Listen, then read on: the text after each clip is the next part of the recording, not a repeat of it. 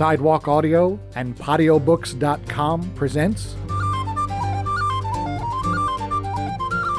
The Prince of Hazelandoak, a podcast novel by John Lenahan. Book 2 of the Shadow Magic series. Read by the author. Chapter 15. The Broken Bow. Brendan went down from the force of the impact as the knife bounced off his back. The blade, thank the gods, was still in its sheath. I jumped recklessly towards the edge of the cliff, trying to catch it before it went over, but the knife spun off into the void. The weight of the bags on my back meant that I almost followed it. I slithered back from the edge and went to Brendan, who groaned, "Son of a, are you okay?" What the hell hit me? I didn't feel like explaining. I just wanted to get out of there, so I said, "One of those brownies must have thrown something." "Well, it hurt. Would I be overreacting if I shot one with an arrow?" "Yes." "Even if it was just in the leg?" "Yes. Come on, we have to get out of here." I tried to help him to his feet with the 4 packs on my back, but there wasn't much I could do. We skirted around the corner and found a raft waiting for us, with Spitog still out cold on his shoulder. Even though the ice sheet that had almost killed us earlier was mostly not there anymore, Araf suggested we rope up, and I agreed with him. As the snow started to come down harder and the wind picked up, I fantasized about starting a real-world land smuggling operation. The first thing I would import was thermal underwear. We made it all the way around the mountain.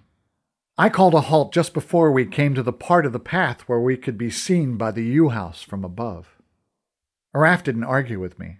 I was exhausted walking with packs, and Araf must have been shattered carrying a man on his shoulder. I got a fire going with some kindling I found in Spitog's bag, brewed up some willow tea, and got some into the injured archer. It did the trick. "Where is my bow?" "Take it easy, Spitog. Don't try to talk." The old guy grabbed my shoulder and opened his eyes. "My bow. Where is it?" "Rest," I said. "Tell him," Brendan said. "You tell him." "I was out cold. If you know what happened to his bow, then tell him." "My bow," Spitog said, trying to get to his feet. "I must go back for it." "Whoa, big guy, you're in no fit shape to go anywhere. Your bow's gone. The Oracle trashed it." "What do you mean, trashed it? You mean he took it?" "No, sir. It's trashed, destroyed. He waved his hand and it exploded into splinters." "That is not possible," he said, grabbing me by the coat. "You lie." Araf reached over and gently took his hand from my lapel. "It is true, Master. I saw it with my own eyes.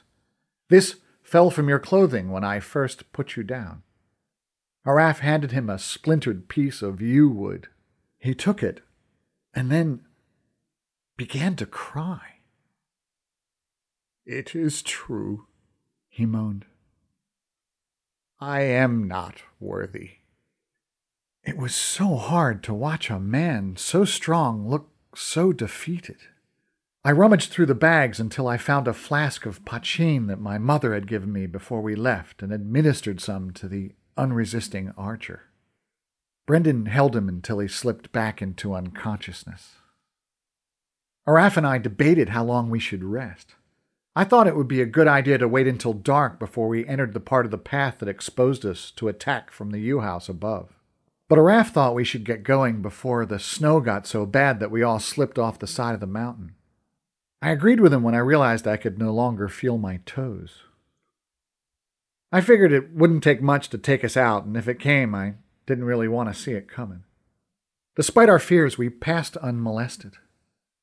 We donned crampons when we reached the ice ford that we had crossed earlier. The snow on the other side was starting to drift, so we kept our crampons on, but there wasn't enough snow for that. Crampons are great on ice and packed snow, but on solid rock they just make your footing worse. Saying that, when we took them off, we slipped all over the place. After Brendan went down and almost slipped off the side, we put a single crampon on one foot.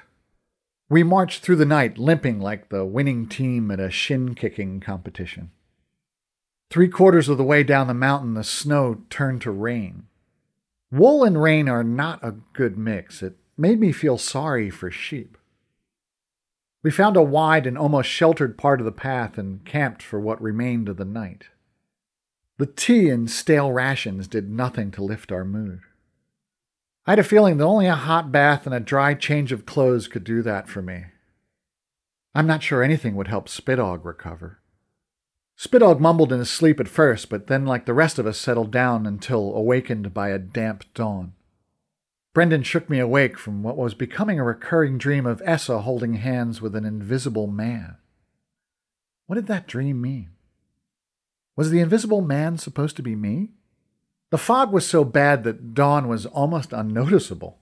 The view seemed as if we were looking into a white sheet.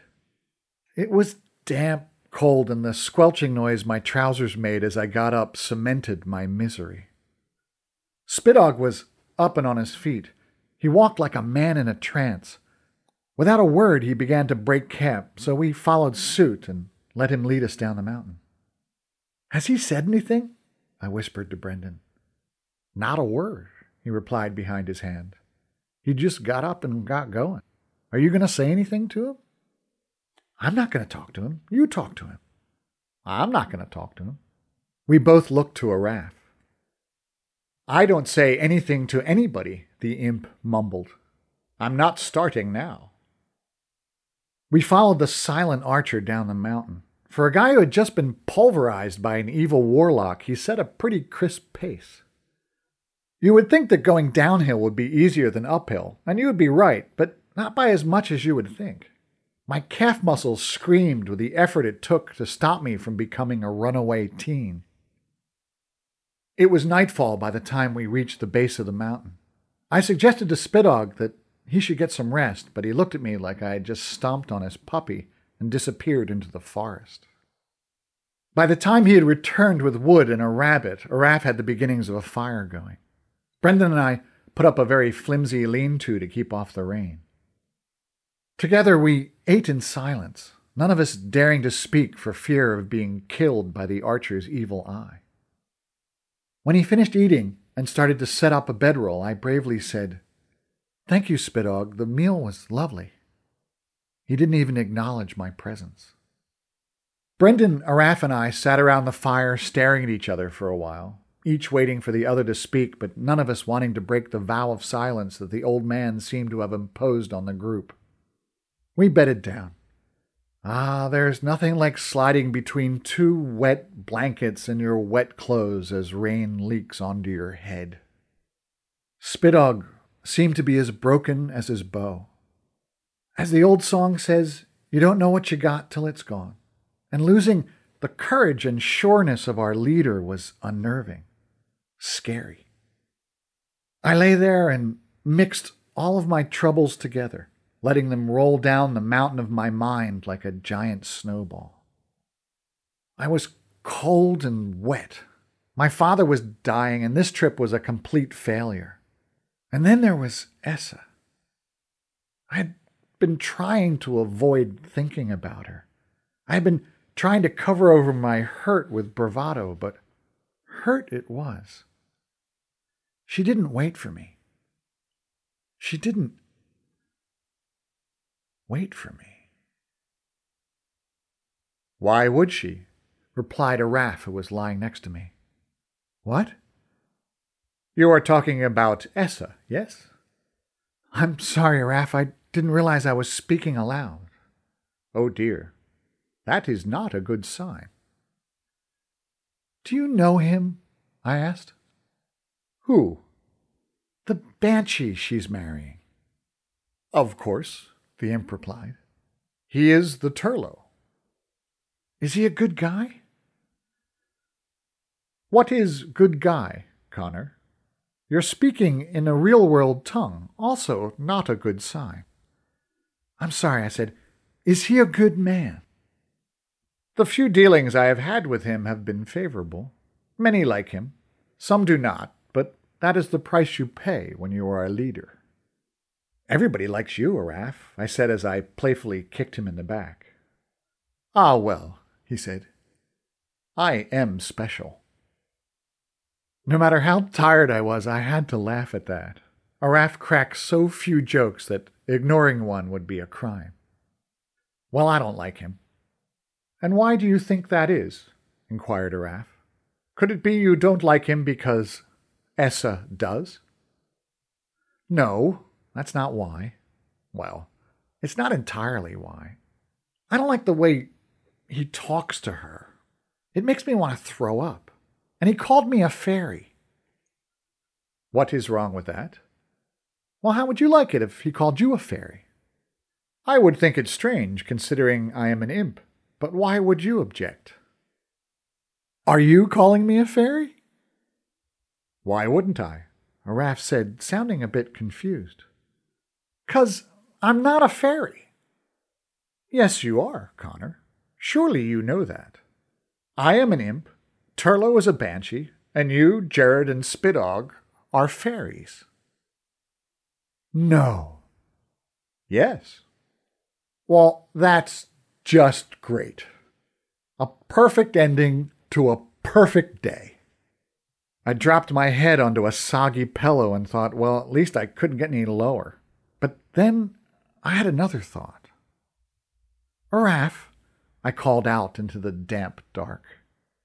Would I be correct in assuming that I am the prince of all the fairies? Of course. Great, I said as my head sloshed on my pillow. Just great.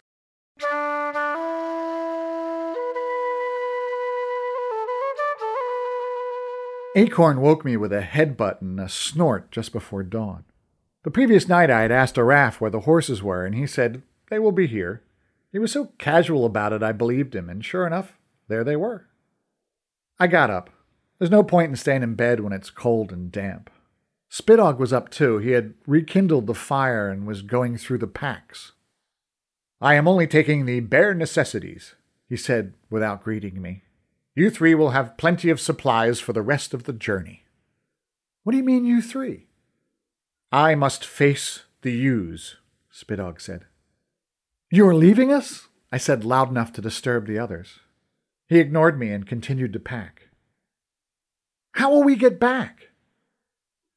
Travel that way, he said, pointing, and stop when you see oak trees. Brendan came up and crouched down next to Spidog. Master, he said, I'll go with you. No, he said in a tone that made it clear that this was not up for discussion. Still, Brendan persisted. You can't go alone. I said no, the old man shouted, then calmed himself. Your party needs an archer. Brendan stood and chuckled. Who, these two? Araf and Connor will be fine on their own. You're the one I'm worried about. You're still weak from your fight. I can help you. Spidog turned and with the speed of a striking snake grabbed the policeman by his coat. He had a mad look in his eyes. I am going to face the U's. Do you not understand? I am going to be judged. I'm going to be judged again. I am going to have to tell the U's I lost my bow. They are going to kill me. He let go of Brendan and turned his back on all of us, his head bowed. Do not go, Araf said. That would be like asking you not to dig in the ground, imp. I am an archer. I am Spidog the archer. To be without a bow would be like a bear without claws. He picked up his pack and set off without looking back. I ran in front of him. Wait a second, you can't go to the Ulands unarmed. I reached into my sock and presented him with my knife. He stared at it and said, Do you really think Dahi would want me to have his knife? I know he would. As he took it, Brendan shouted, Master Spidog. With a sigh, he turned. Brendan was standing at attention. You, sir, are the most worthy man I have ever met. Let no man or tree tell you otherwise. And then he saluted. Spidog stood stock still like he had been slapped, then nodded and turned. As we watched, he faded into the morning mist. When at last he disappeared, I said, "Anybody know the way home?"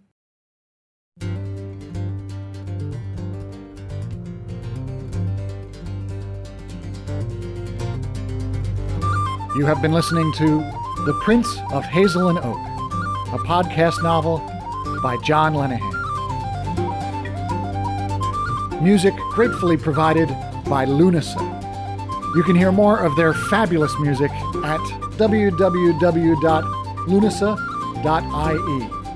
That's LUNASA.IE.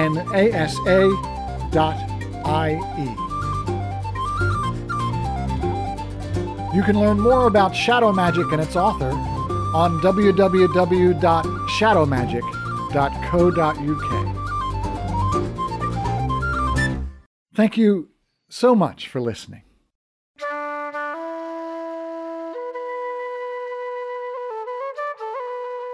Shadow Magic, Book 1 of this series, is available from HarperCollins in paperback, EPUB, and Kindle formats.